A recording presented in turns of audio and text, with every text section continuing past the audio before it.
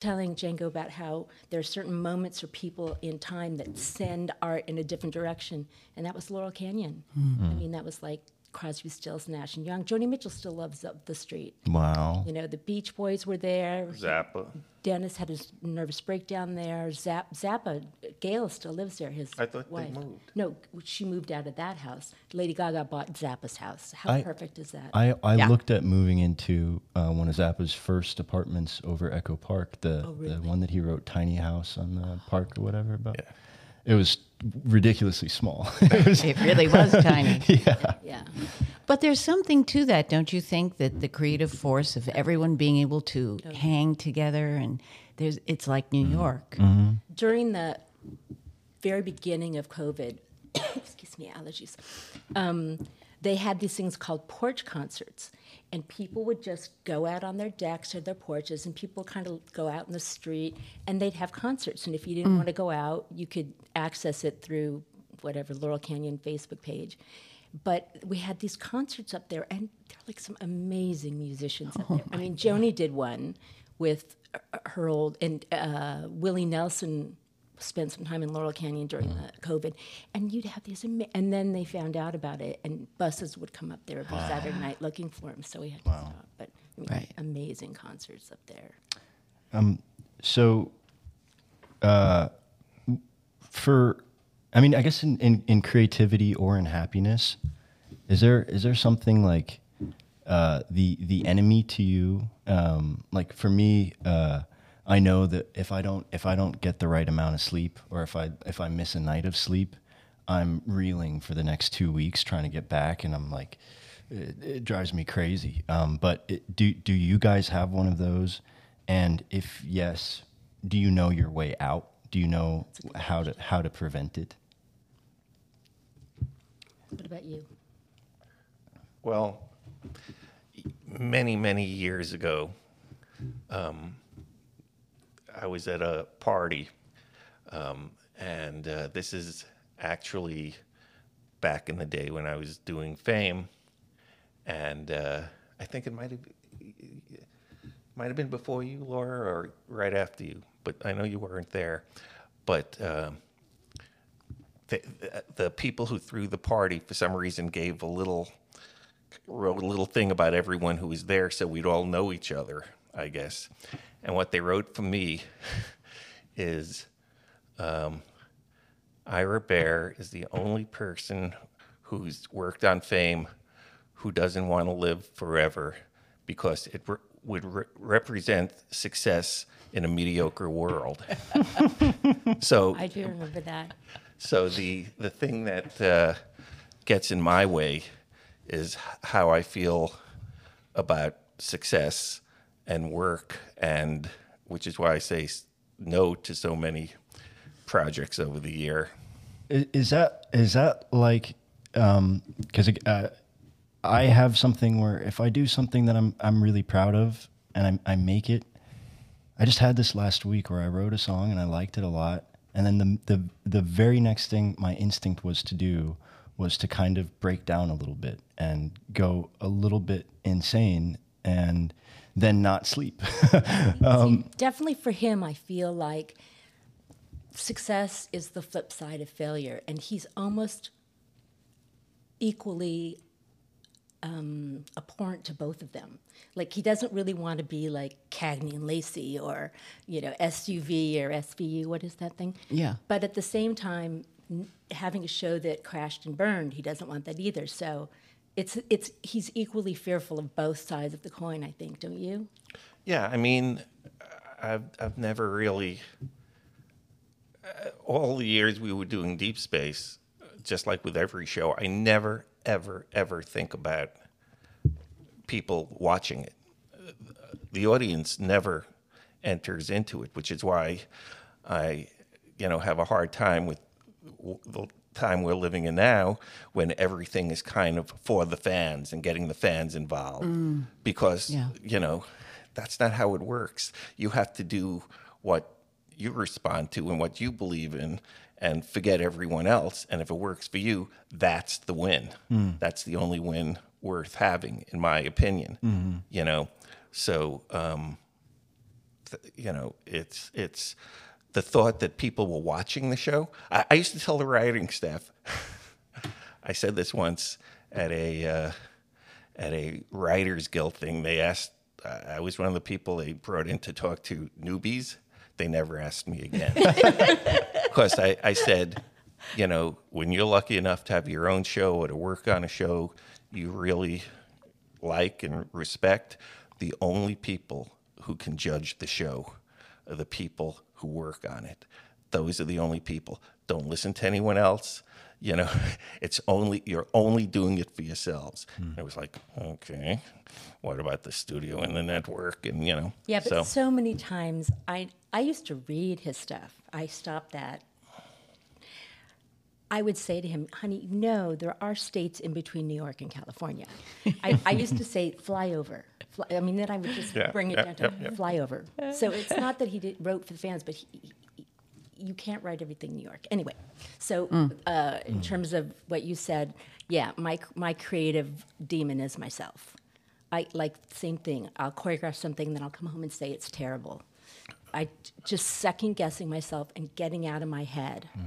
So, like when I choreograph something, or when I make a tutu or something, I have to get far enough away from it physically and mentally and emotionally. And I look at, if somebody else made that, would I hate it? Or if I look at a ballet choreographed, I say, now, what if so-and-so choreographed this? What would I tell them is wrong? And so that way I'm not judging myself. So over the years, that's what I've had to do, is get out of my head. You take it away from yourself, and you look at it subjectively. I get distance from it. Try to have distance from my ego. Because nobody's as hard on themselves as I think we are. So, for sure.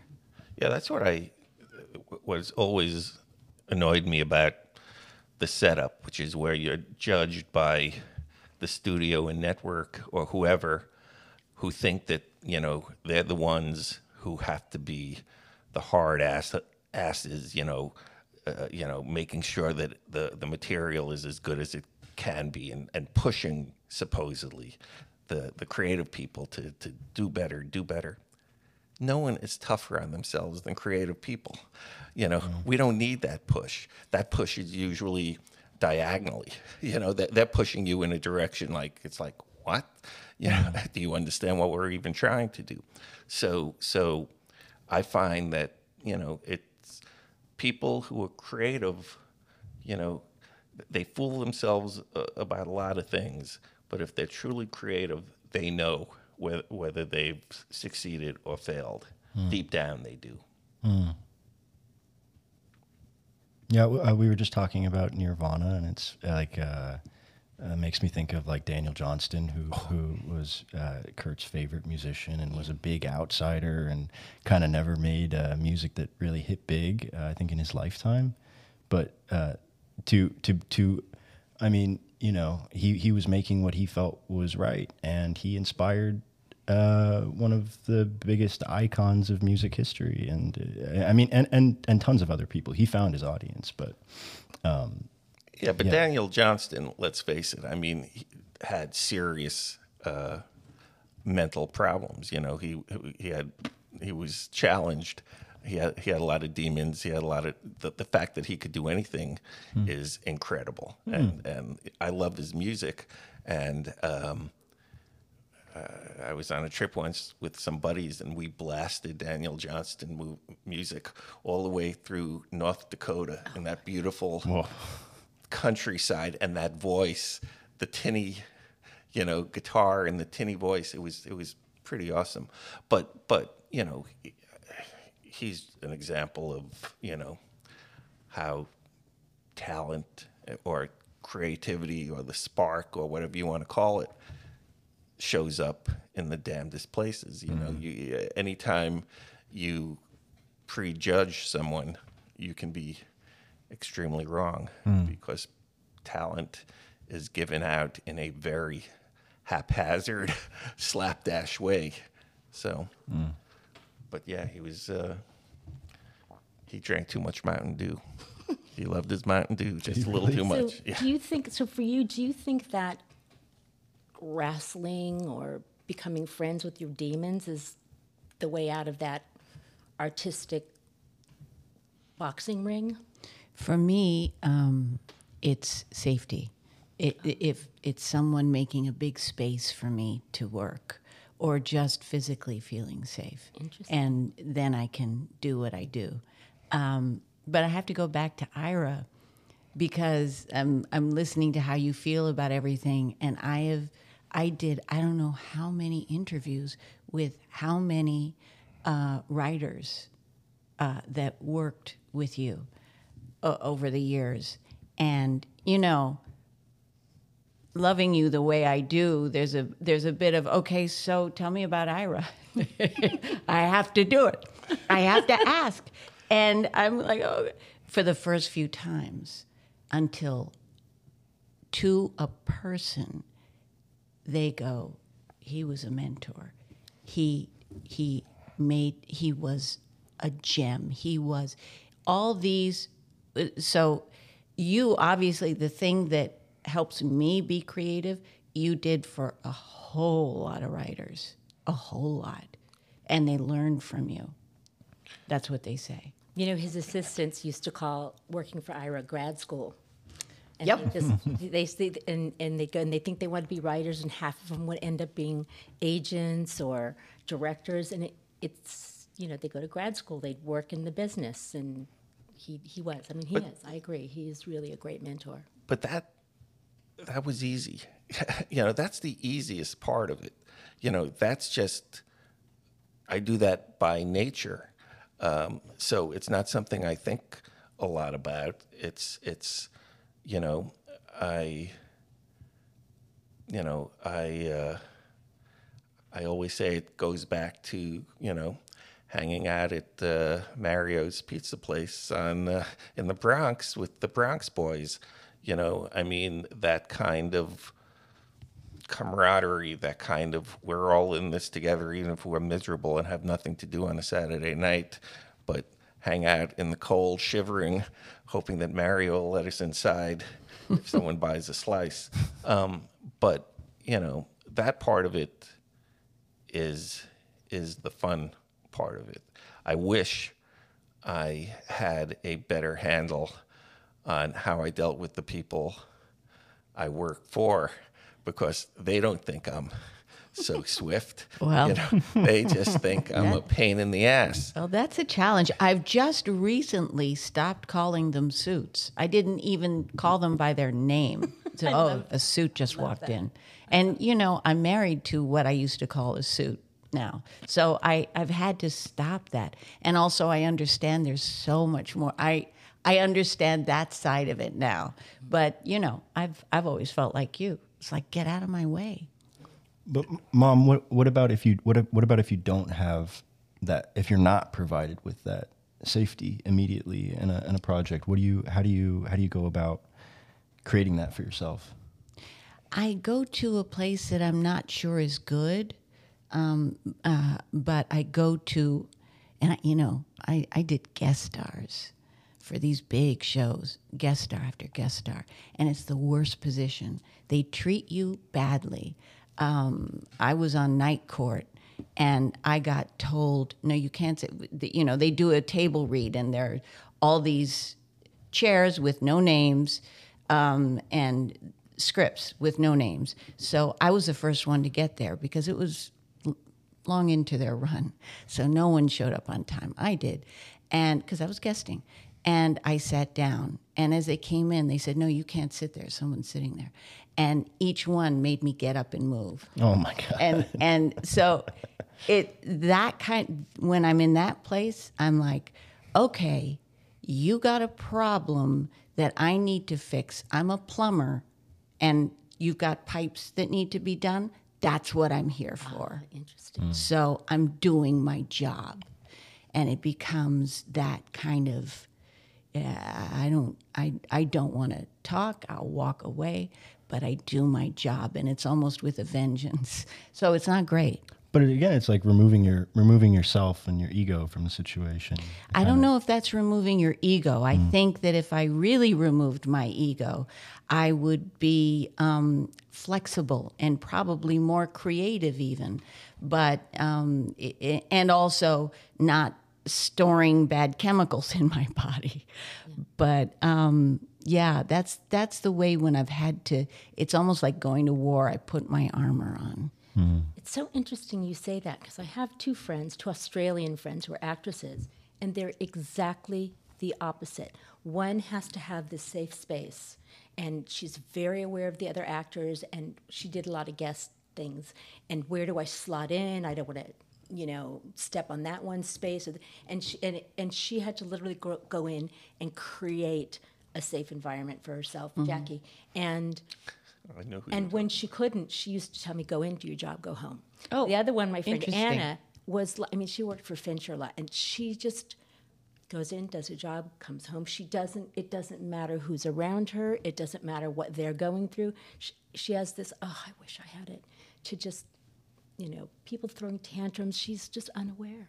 And what a blessing. That is. Yeah. That really is. Yeah, that would be my goal, to really just take the ego out of it completely. So it's like it passes right through you. Doesn't matter.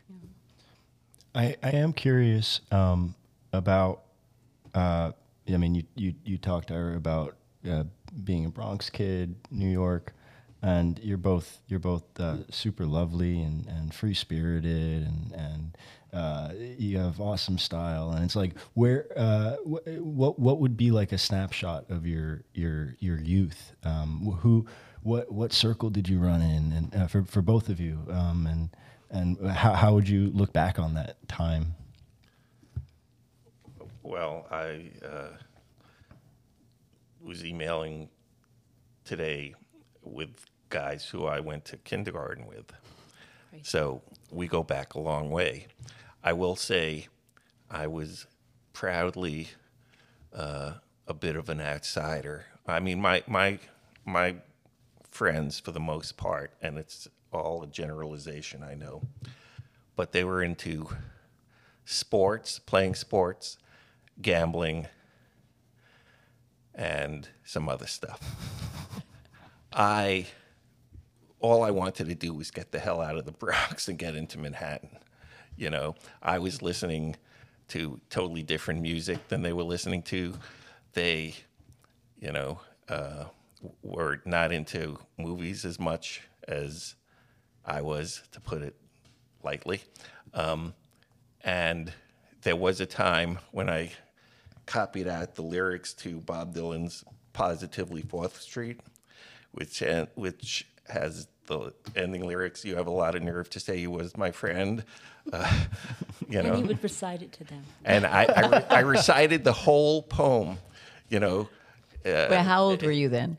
I was about 13, maybe. Oh, wow. Well, 13. Wow. And if for just one time you could stand inside my shoes, and just for that moment I could be you, and you'd know what a drag it was to see you. That's the end of the song. You'd know what a drag it is to see you. And I just read it out. I remember where we were standing on Creston Avenue, and they all listened. And I finished. I thought, were they going to kick the shit out of me? What was going to go up? And it was like, oh, okay. And then it was like nothing could penetrate them. Nothing at all. It was like, okay, that's Ira being Ira. So What a nightmare. But what I loved about them was they made me laugh at no matter where I was in my life and wanting to bust out, and they always made me laugh, and we would be on the ground laughing together. Mm-hmm. And they also know me. They don't give a rat's ass about any success I've had. They're now in their dotage, they're a little proud. But back in the day, I never even spoke about it when I'd go back east, But it was just that thing about being in a group and everyone had their place and you were expected to behave. You didn't whine about things, in an offbeat way. It was kind of like being a Hawksian professional. And that's what I expect out of a writing staff. In some, not at Deep Space Nine, but I've been on shows where I've had a Hawksian professional where if people bitched too much, they had to put $1 in because it's like you could only bitch that much. Wait, what's Hawksian professional? What is that? Howard Hawks, the director, Yeah. his movies, the leads in his movies, the main characters were called Hawksian professionals because all his characters, male or female, it's how they reacted to pressure, how the group worked together, and basically grace under fire, whether it was fire like bullets or just situations. So you had to be a Hawksian professional. I believe in that. I really do. That was my work ethic. You do the job. Everything else, you got to get past finally, no matter how annoying, and you have to do the job, and in a way, whatever hit my Bronx boys, they just kept going.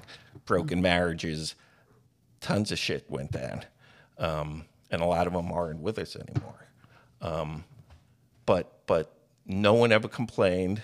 No one ever made excuses, And to me, that just kind of set me on a path on how I was expected to behave, how I judged myself, and how I judge myself is how I judge other people, which might be a mistake, but that's how I do it, But what if you need support? What if you're wobbly? I mean, did you and your guys support that, or were you expected to be?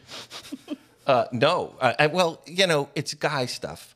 So it's not, like the movie Stand By Me that everyone talks about. No. No one talked about, their inner soul or their suffering or their bad relationships or, their drug problems or whatever it was, Is that for Laura? Yeah, well, it's interesting to hear him talk two things. One, everything he's saying, because he is and was the best father, but what he found challenging was, I have a very emotional son. I was talking to you about wearing their emotions, and he cried through his vows when he got married.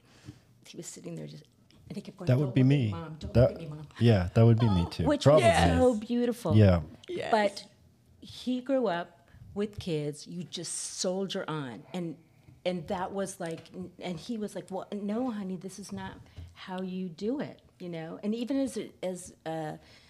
as a teacher, you have to teach each kid where they are, Yeah. rather than this is how I teach, and you have to just do this.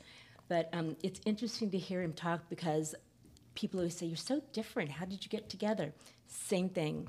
I was into ballet. From 5 years old, I knew I loved it. But I could get along with these kids at school, and they were so different than me. I mean, I grew up in the San Fernando Valley. They were Valley girls. And I just they were nothing like me. They didn't get it. Where are you going every day after school?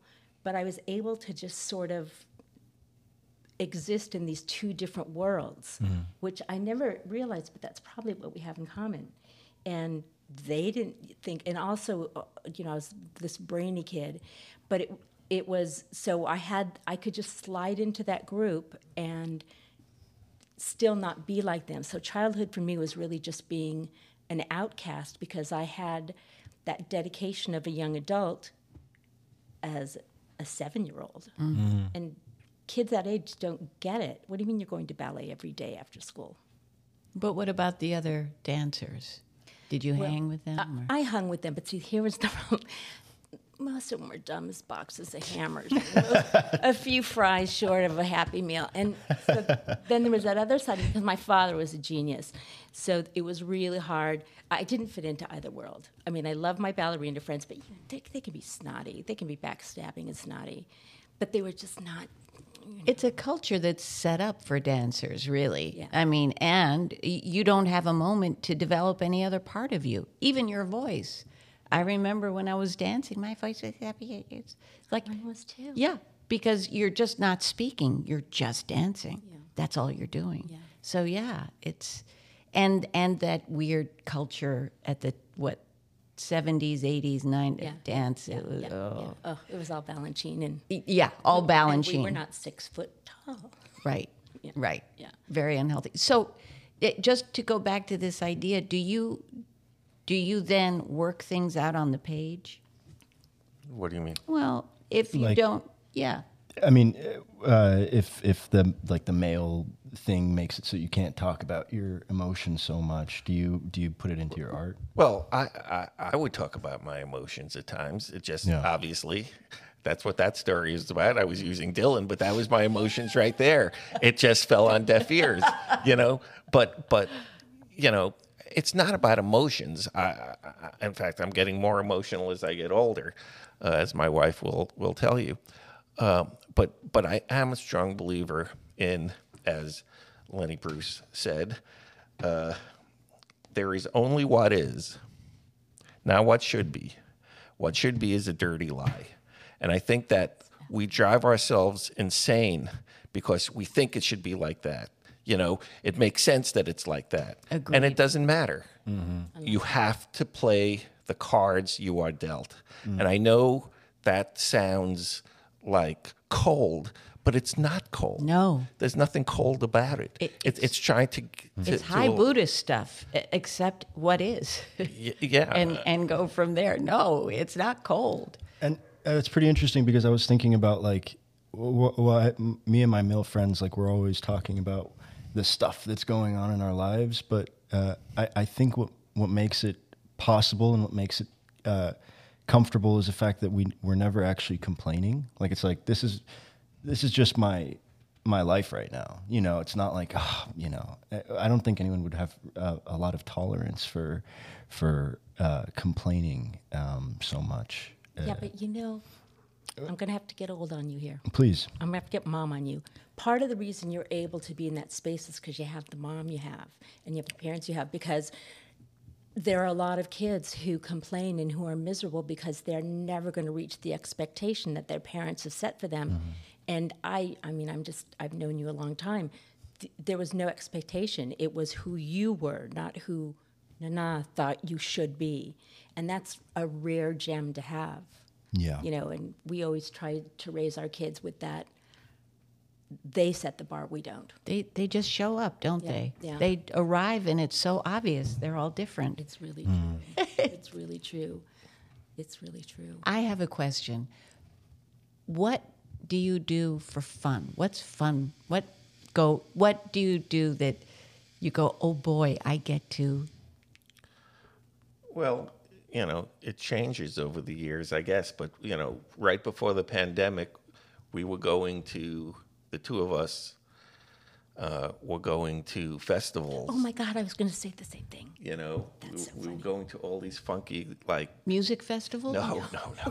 Nothing that We went to the Lavender The Festival. Lavender Festival. Then we went to the Watermelon. The Watermelon Festival. There was pretty Miss good. Watermelon. We voted on Miss just wacky stuff like that. We went to see the Poppy Festival. The Poppy Festival and the food. Crawfish But Festival. listen, Wow, but that sounds the one fun. he loves garlic, and I said I'm going to do something really special for Ira. I'm going to get us tickets. It was up in Gilmore. I'm going to get him tickets to the Garlic Festival. And I made this reservation, this cute little Airbnb and blah, blah, blah. And then at the last minute, he just didn't feel like traveling. So I canceled everything and we went to the Crawfish Festival. That was when they had the shooting at the Gilmore Garlic Festival. No way. Yeah. Wow. I mean, we were supposed to be there. Oh, my God. Yeah, Wow. That was the bummer. So that was our last festival. But, you know, I mean, basically... Besides, you know, I mean, for years, The Lavender Festival? I don't see it. I just like wandering around like an idiot. You know, I just Sounds fun. yeah, I'm a big I fan just of the like chili. wandering around like an idiot. You know, and looking at things. No, I go, honey, lavender beer. Nothing is expected of me. I'm not, I'm not supposed to know anything. I don't know how it grows. I don't know what, you know, I know there's lavender soap and lavender this you could buy, but it's very relaxing for me. I just read today that one of the best things that couples can do is something kind of, off-piste. Yeah. Do something you don't normally do or ever have done. And that is really team building and good for your brain. Well, because we really do experience it together, like the Watermelon Festival. We had no idea. So we were just like, oh my God, it's a watermelon bouncy house. We just laughed. Miss Watermelon, Little Miss Watermelon. We were dying. I was so happy and relaxed. I mean, I get, we used to go away, back in the day, we'd go up to Big Sur and I would just like sit in this stream and not move for days. That's my place. I could just stare. We had no phone in the room, no TV. I just sit in this river and just veg, and then we'd, have some nice meals and walk around, whatever. But I heard Degens is gone. What? Yes. What? Mm-hmm. Oh, no. I know. I wish I could buy that damn place. Wouldn't that be amazing? Unbelievable. It was a series of little, it was so totally an artist's environment. The rooms that you could stay in. This is the one that's terribly haunted. Everyone runs out in the middle of the night. This is the one that's up in the in the trees. Yeah. And they looked like little hobbit places to stay. And you would have breakfast in this dining room, and it was so dark from all the trees. You're really in the forest. There would be these candelabras, big, tall candles on all the tables. It was just magical. That's his favorite place. I mean, when we were just dating, and I said, let's go to Big Sur, and he just, Kerouac, yeah, I'll go there.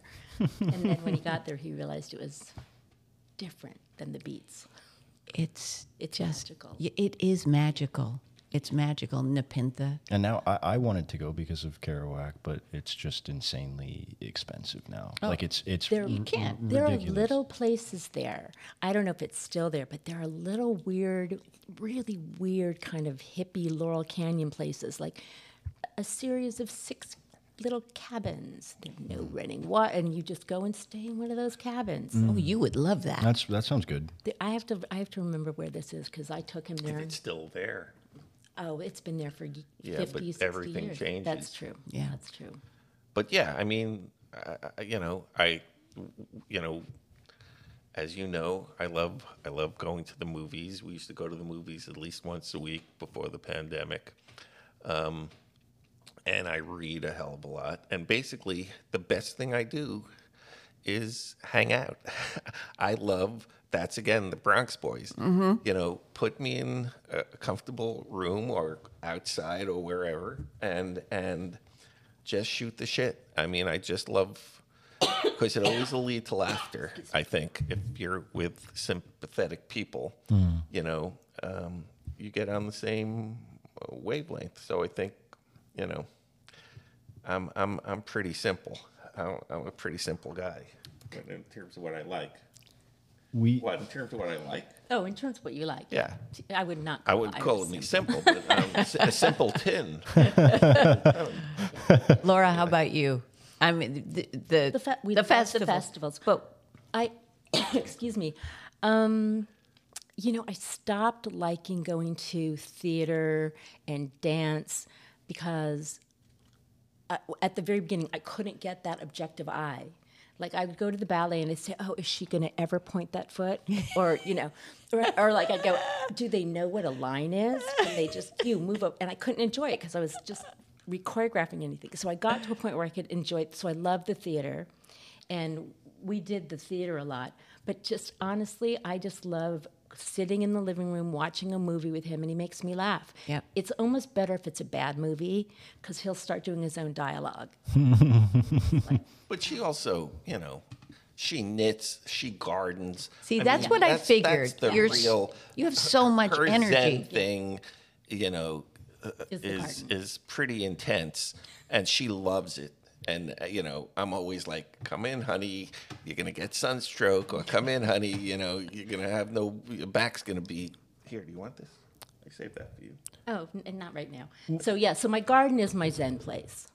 We should run the theme song Yeah, go ahead. and jump to introductions. But I was playing Xbox with my dad actually this morning, my birth father, and he wanted to know. I guess we both wanted to know if this was an accurate memory about you, Laura. Well, I guess both of you, because I mentioned that we were interviewing the both of you, and he said, "Oh, Laura's a pistol," and in his accent. But he said, "I remember one year Ira was running around trying to get her a chainsaw for her birthday." Oh, my chainsaw.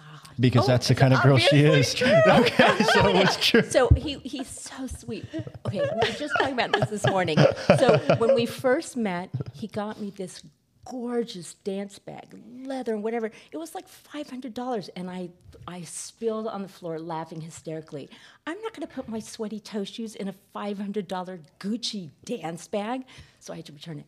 But so now what he does, oh, it's so cute. So we got to the point where I would just get a magazine, like a catalog, and I'd circle it, and then I'd hand it to him and point out where the phone number or the website is.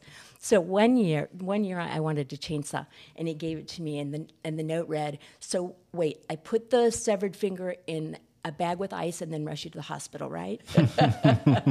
Did you not fall off that? I fell off a mountain. Okay, whatever. No, you fell off a chair while you were. With yeah. I fell off a chair. Yeah, It let's was a talk ladder. about that. And a mountain? No, that's the That was joke. without But no, she was on a stool outside with the chainsaw, And cutting, I have my fingers. and Oh, she God. fell. Oh, God. But It's no, not funny. no, but It's this- like. But so I circled this really Oh, my this God. really fun garden tool thing, and I got it. And then he goes, "Wait, I have another present for you." And I opened it, and it's this like hideous, weird wood duck. And I go, "Oh, honey, we went rogue." He goes, "No." And then he goes and gets the paper. He goes, "Look, you did it with a Sharpie, and I couldn't tell which one you wanted Oh, my God. because it had bled through, and the duck was sort of." Oh, my God. But that's how great he is. Got me both. But I did get her another chainsaw. Yeah. Recently, a small one, a very small one. Accurate But memory. I'm telling you, good Yeah, so very, yes, long very answer is scary yes. to have her. Because things- She's a dancer, so you know she's a clown. Oh, God, right? yeah. I mean, But things need to be cut down. when she was pregnant, she fell down a flight of stairs that 2 steps, and she broke her ankle on 2 steps, going from Because when you're pregnant, you don't Yeah. feel your balance. Yeah. You don't know where your center of gravity is. Yeah. So a chainsaw. And your Come on, feet are feel me moving. now. Come on, it's just not a good thing. It's not a good match. But so you had the duck, and then he brought out the chainsaw and was like, "This is So that's a different year. No, that was a different year." So the Okay. chainsaw, the chainsaw was just he wanted to know with the severed limbs. What do I do? Pack it in ice and take me to Cedars. Yeah, let's get off the chainsaw. Bad memory. Sid.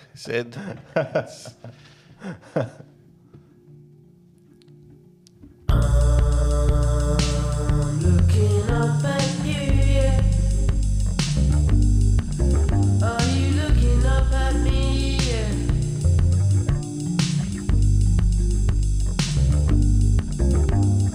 Oh, shining, teacher shining, yeah.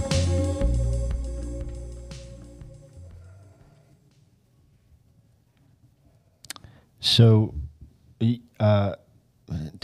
introduce you both, I mean, a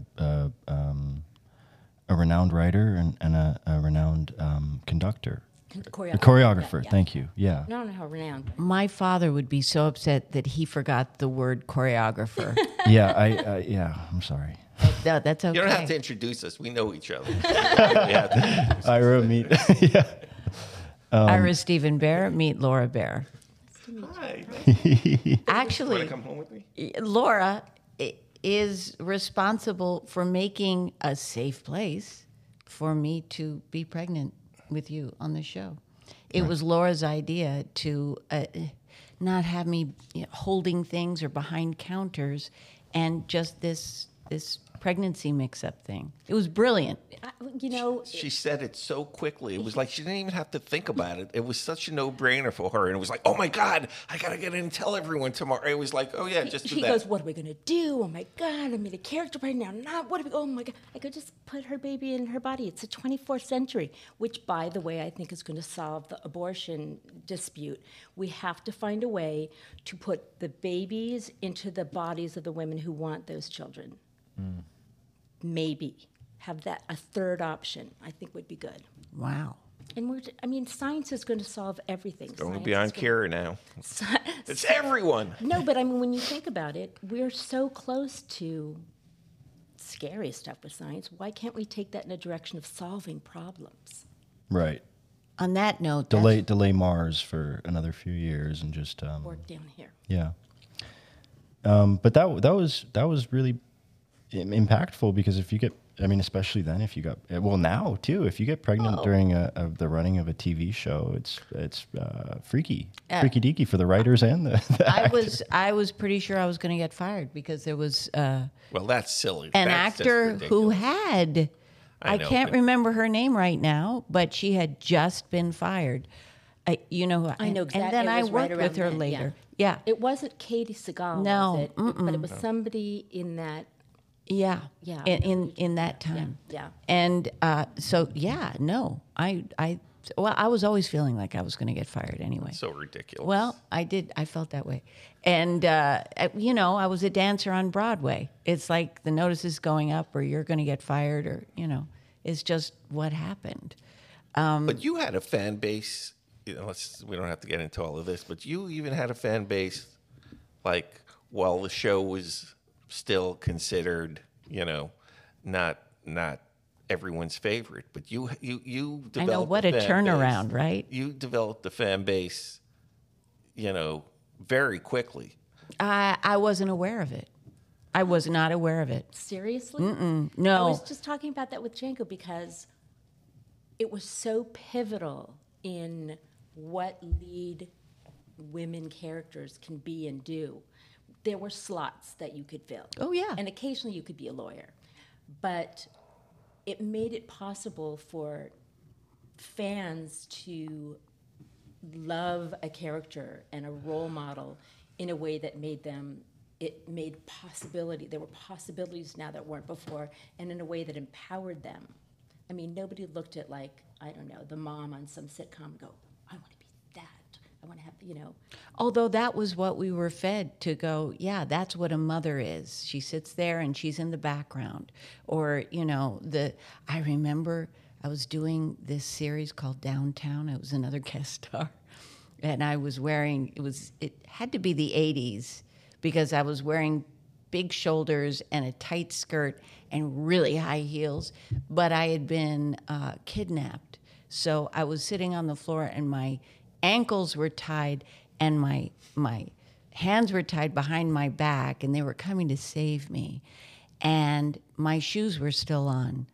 And I was sitting with my knees up and I went, oh my God, this is the last time I will ever be a part of sexualizing violence. Ever. And Deep Space Nine, every time there was something violent happening, I made sure it wasn't pretty, not pretty. Just wouldn't do it ever again. But and again, I want to go back because I go to these conventions occasionally, and the biggest thing I come away from them with is how much more the series is like now, but what a big impact you made on girls and women's lives, even the kids growing up now. It just, I mean, if the possibilities were this, they're now the whole room, the whole world. You opened up the world of possibilities to a lot of young women.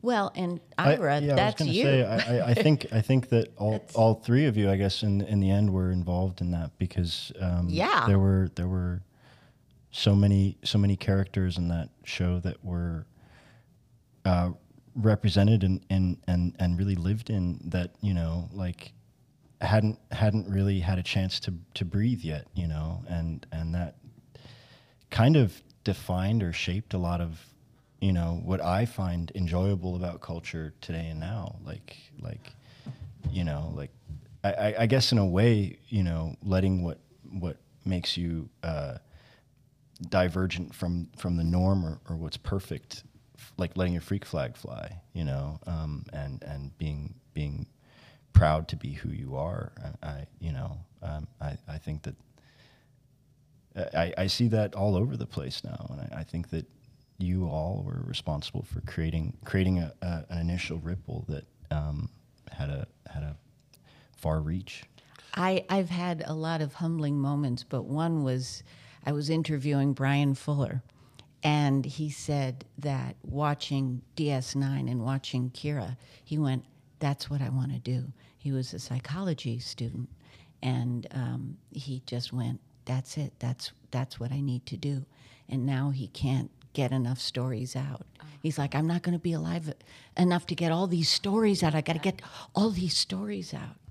You know, a lot of it, you know, we do have to pay homage to Michael Piller, who, you know, set it all up. Absolutely. He set up the playing field.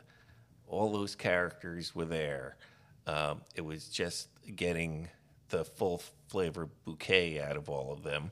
But he told me, Michael Piller told me, because I was so upset he was leaving, and he said, "No, what you need to understand, this character has always been Ira." Yeah. Look, I'm not doing the humble me thing. I definitely ran with what he set up, and I ran with it in places they never dreamed it would go, and ultimately weren't that sure about those places. I get it. I was there. I know what I did, but I also know that you know, that setup was incredibly rich, even more so than he and Rick, I think, realized at the time. I mean, they said they wanted to do something different. I don't think they realized how different it was going to be, but it was, you know, it was there from you, Sid, who was not beloved at the beginning, which was the idea, to have a character grow in front of your eyes, and the whole Bashir O'Brien relation. All of it was there. I mean, I saw very clearly by the end of season 1, Duet and In the Hands of the Prophet with a 1-2 final punch that said, okay, maybe a little bit rough around the edges at the beginning, season 1 of a Star Trek show, but there's a lot of room for us to play in. But what I always said to him, what I love about the character and what I love about your generation, it's better, it's not great yet, is women are allowed one emotion. I mean, women are allowed to have all these emotions. Happy, sad, fearful, hesitant. They're just not allowed to be angry, because then you're a bitch. Mm-hmm. Boys, on the other hand, don't get to have those emotions. So if you have somebody creative and you have a young boy growing up who's got creativity, no, boys can't be fearful. No, boys can't be hesitant. No, you can't be weepy. They're allowed one emotion, anger. If you're going to get emotional, you're a guy. You got to stick it under anger. Which is why I think boys shoot up schools and girls don't. We need to have outlets for young people to feel, because it's in there. But what I loved about Kira was when he first started writing women, strong women, I remember I said to him once, honey, she's strong. She doesn't have PMS 24/7. And he learned how to finesse anger. That was, it didn't have, she got to have anger. That wasn't bitchy. And I think bringing anger into a woman's character was so important, because we're not allowed to be. Then we're bitches. And I thought that was so important. Yeah. I was just saying to Mom, actually, I mean, recounting an episode of Rick and Morty on a podcast is very weird, but they did this thing in one episode, because it's all based on two guys and their adventures, but they made a reference to the Bechdel test in the middle of the episode. And so they went Say what off. the Bechdel test is. The Bechdel test is like how frequently in a movie or show or production, I guess, two women are having a conversation that isn't about another man. So historically, that's not something that happened very much. Yeah. But they referenced that, and then the whole, like, for the next 5 minutes, they were experimenting in what would happen if we passed the Bechdel test, and it's just two blank-eyed women going, "Hello, is it your time of the month?" "Yes, it is my time of the month." And they're just, I mean, but yeah, I think that I think that. Yeah. I mean, the Bechdel test is a low bar. It's a really low It's bar so funny, yeah. for It's women. just terrible, But it's just having just existing, Yeah. just being a person Yeah. in the world. But it's amazing how many shows won't pass that. Yeah. But and on the flip side, which is so true, but on the flip side of that is you think about young boys and young men and how narrow their emotional, field is. I mean, a little boy who cries, he's a baby. A man who can cry is in touch with his feelings, but no. So we really are doing a disservice to our boys as much as we were doing to women. Totally who were agree. actresses. But I think that's also, not that's okay, but it is, like, I was kind of outcast as a kid because I was a little emotional, or, I wore skinny jeans, I did the whole thing. And then the moment that you decide to stick to your guns and just be who you are, because for a long time, for 2 years, I just tried to conform. And there was no more isolating time than that when I was like, I need to go to the gym, I need to do all this stuff. And then the moment I was like, all right, no, this is who I am, and I'm going to try to do the best I can with it. It's weird to talk about, like, social stock, but my own relationship with myself, my likability to myself, skyrocketed, so And now I feel more. Perhaps I go to a place where there are, like, frat kids or something like that hanging out, and I remember looking at them and being like, oh my God, I just wish I could be them. And now I'm like, dude, they're so uncomfortable, and I'm loving life. Like, Was there a moment where what did it happen? Was there something that happened that took you into that different direction where you were accepting, or did it happen gradually? Was there somebody in your life that you think affected that or had an effect on that? I think it was me. I think it was me realizing how isolated I felt over time, and how distant from myself I felt, and just constantly trying to search for a solution to the kind of pain that I was experiencing. And eventually, like, the last thing I tried was, oh, how about you just be yourself? And with that, I opened up, and I, like, my social anxiety not disappeared, but became a lot more manageable. And I found out that society was actually very willing to accept me, and in some cases embrace those qualities. And how old were you when you had this Satori? Maybe this year. I don't know. Right? It hasn't been long. Well, This is early to get. yeah, that's what I was mean, going to it say. really At is. 25, that's a big get. That's a big understanding. It's I amazing. mean, that's pretty good. Thank you. He's going to get there someday.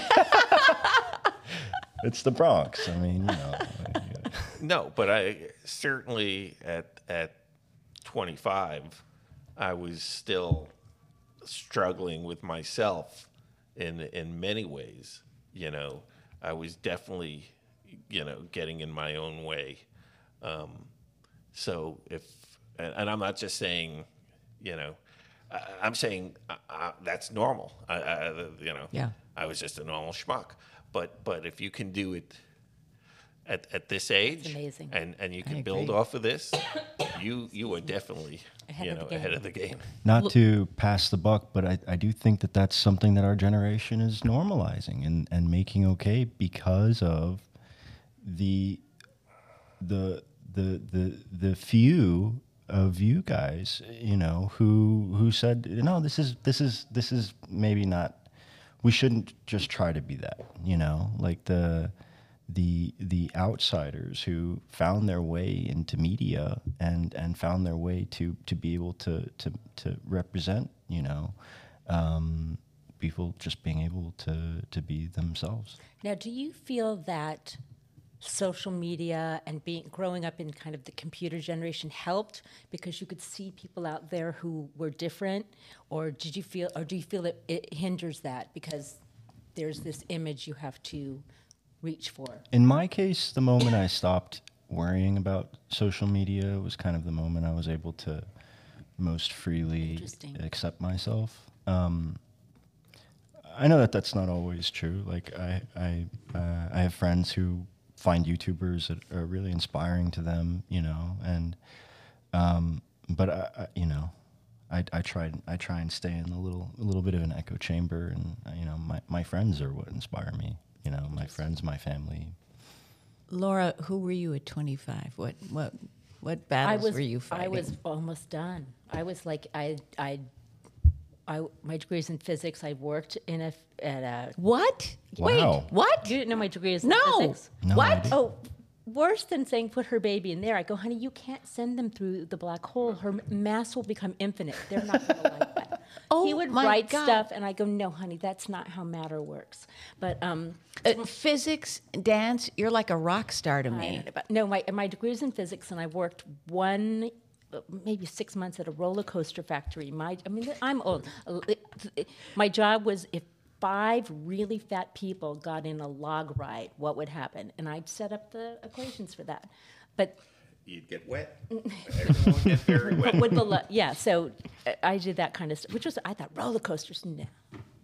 But I don't know, where were we? So at 25, so I'd worked as a physicist, and then it was like saying finding yourself. I tell this to my students' parents all the time. You do everything in your power to stop her. And if you can't stop her, then she's supposed to be a dancer. I did everything to try and not follow that path. And I ended up back there. At 25, I just met him. So I had been in a ballet company. I had choreographed a lot. I had danced a lot. It was the very infant stages of music videos where somebody say, I have a band and they want like some dancers. Can you get somebody together? And there were no big, that's how I started choreographing. So by 25, I was already. You were dancing. I was dancing. You were dancing, and you were teaching, and she was like unbelievable.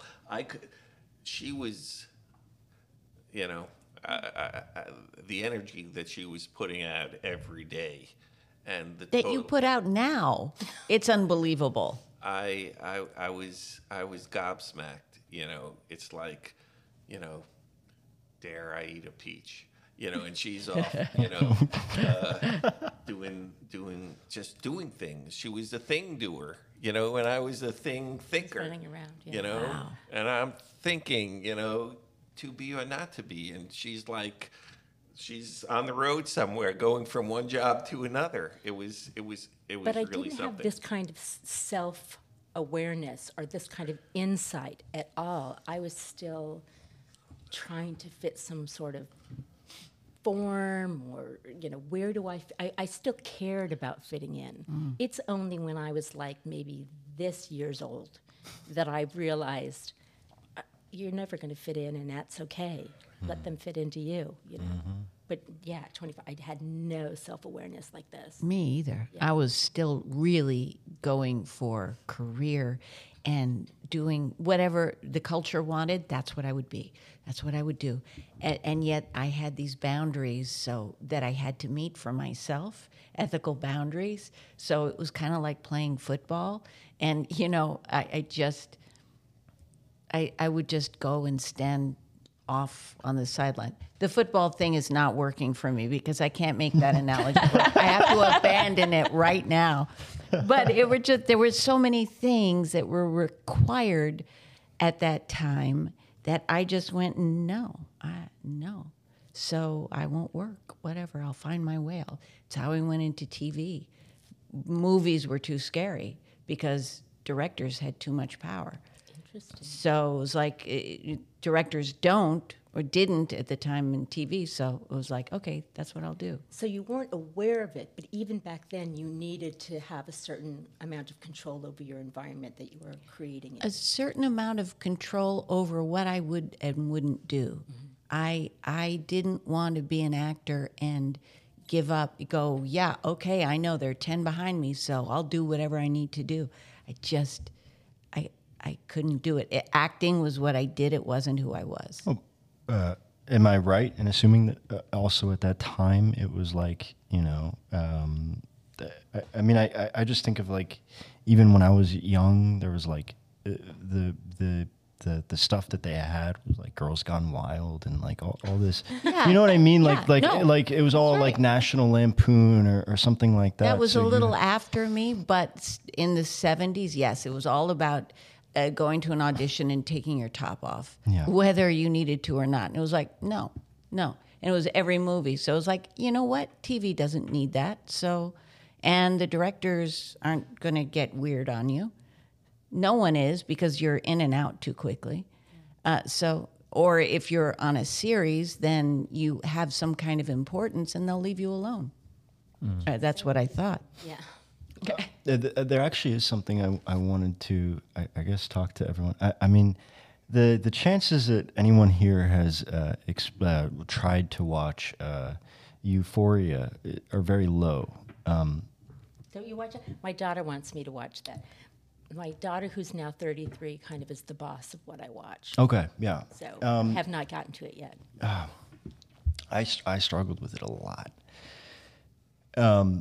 because it's TV, but it seems it's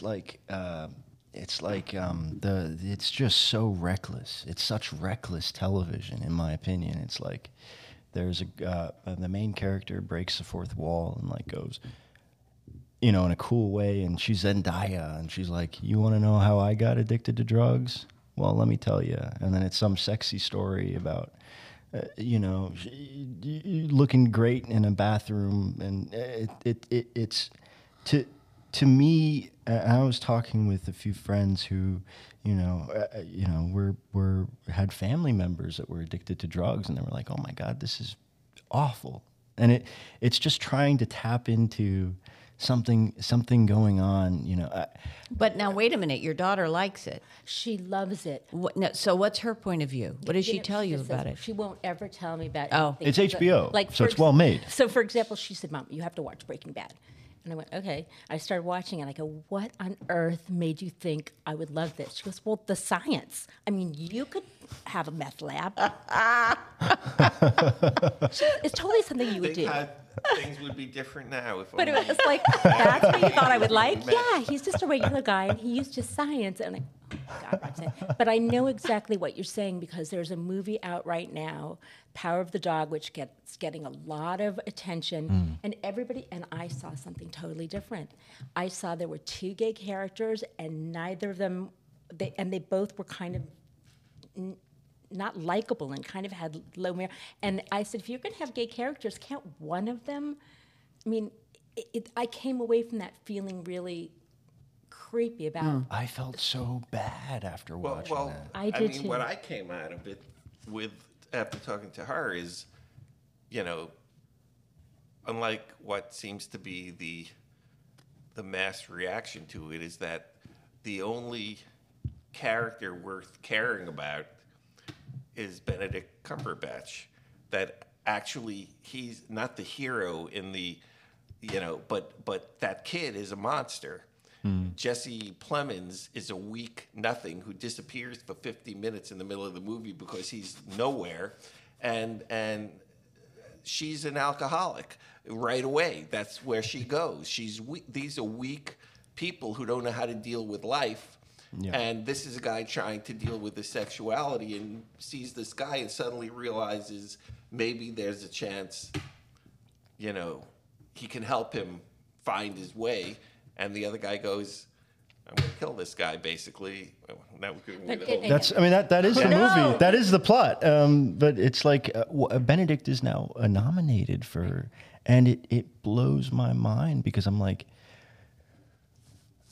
I mean, I don't want to talk about the movie too much, but it's like he did stilted acting, and the point was that he was repressing his sexuality, and then at the end he kind of starts to have emotions, but like the whole time he's stilted, and it's so hard to even like him. No, Well, that's definitely. the thing. There was no, and finally, when you find something or someone that's kind of you're pulling for, Anyway, I was relating it to what you were saying, which is there are TV shows and films out there that an entire society will feel a certain way about, and if you have somebody or something, like for example, I grew up with gay men. I mean, I was a ballet dancer. I grew up with gay men, and so I saw these negative images of gay men in that film, because that was where I was coming from. When you look at Euphoria, you see this kind of casual attitude, sexy casual attitude about drug addiction. So I think it's what's both horrible and wonderful about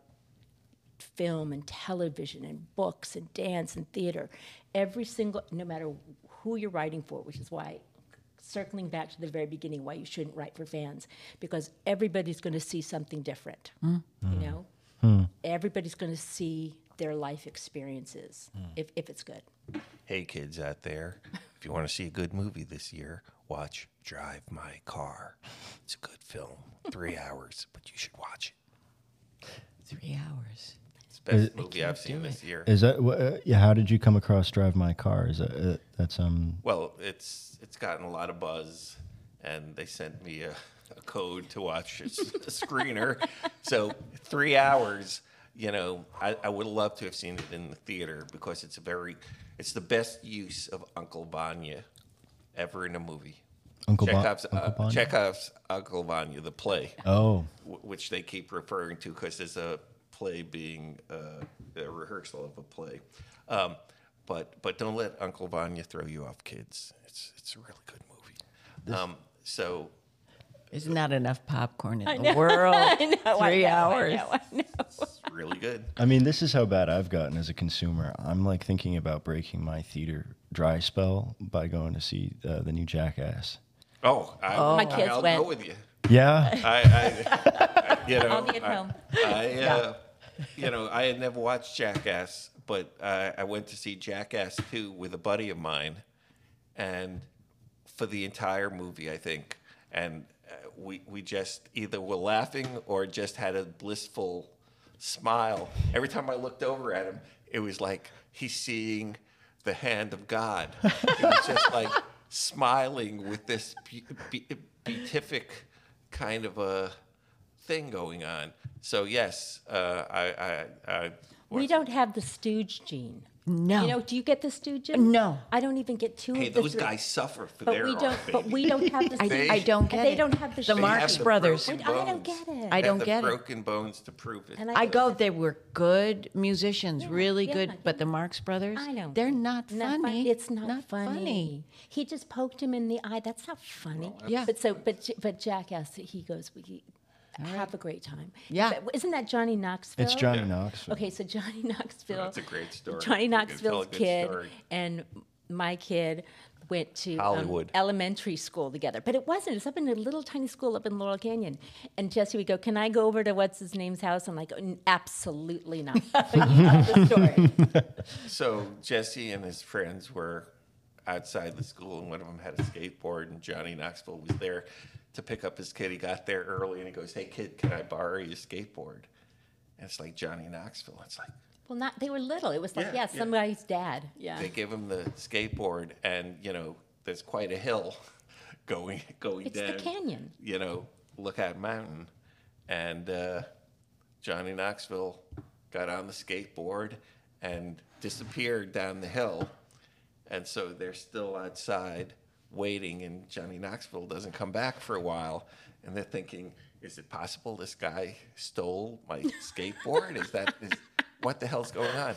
And finally, here comes Johnny Knoxville with the skateboard under his arm, all cut up Oh Bloody my God. and bruised Oh and my cut up God. and smiling. and smiling.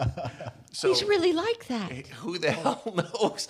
He's lucky he didn't get killed going straight down into Laurel Canyon traffic. Oh, my It's God. like, And so this is why. Can I go over to whatever his name. No, you may not.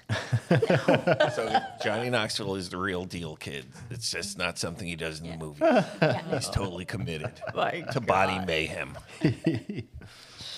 Well, I have to check my dinner and make sure that it's not overcooking, although there's not much I can do about it if it has. Yeah, Yeah? that's a good. Yeah, we're good. We're We're good? good. Yeah. Is there anything you guys want to share, talk about, plug, whatever? Plug? No plugging. Except for 3-hour film. Oh, yeah. Yeah. Drive my car. Drive Yeah. my car. There you go. That's good. No. Cool. Yeah. Great. Well, thank you guys so much for coming. It's been really fun. Thanks for Crazy the fun. conversation. Yeah. Thanks for having us. Thank you for listening.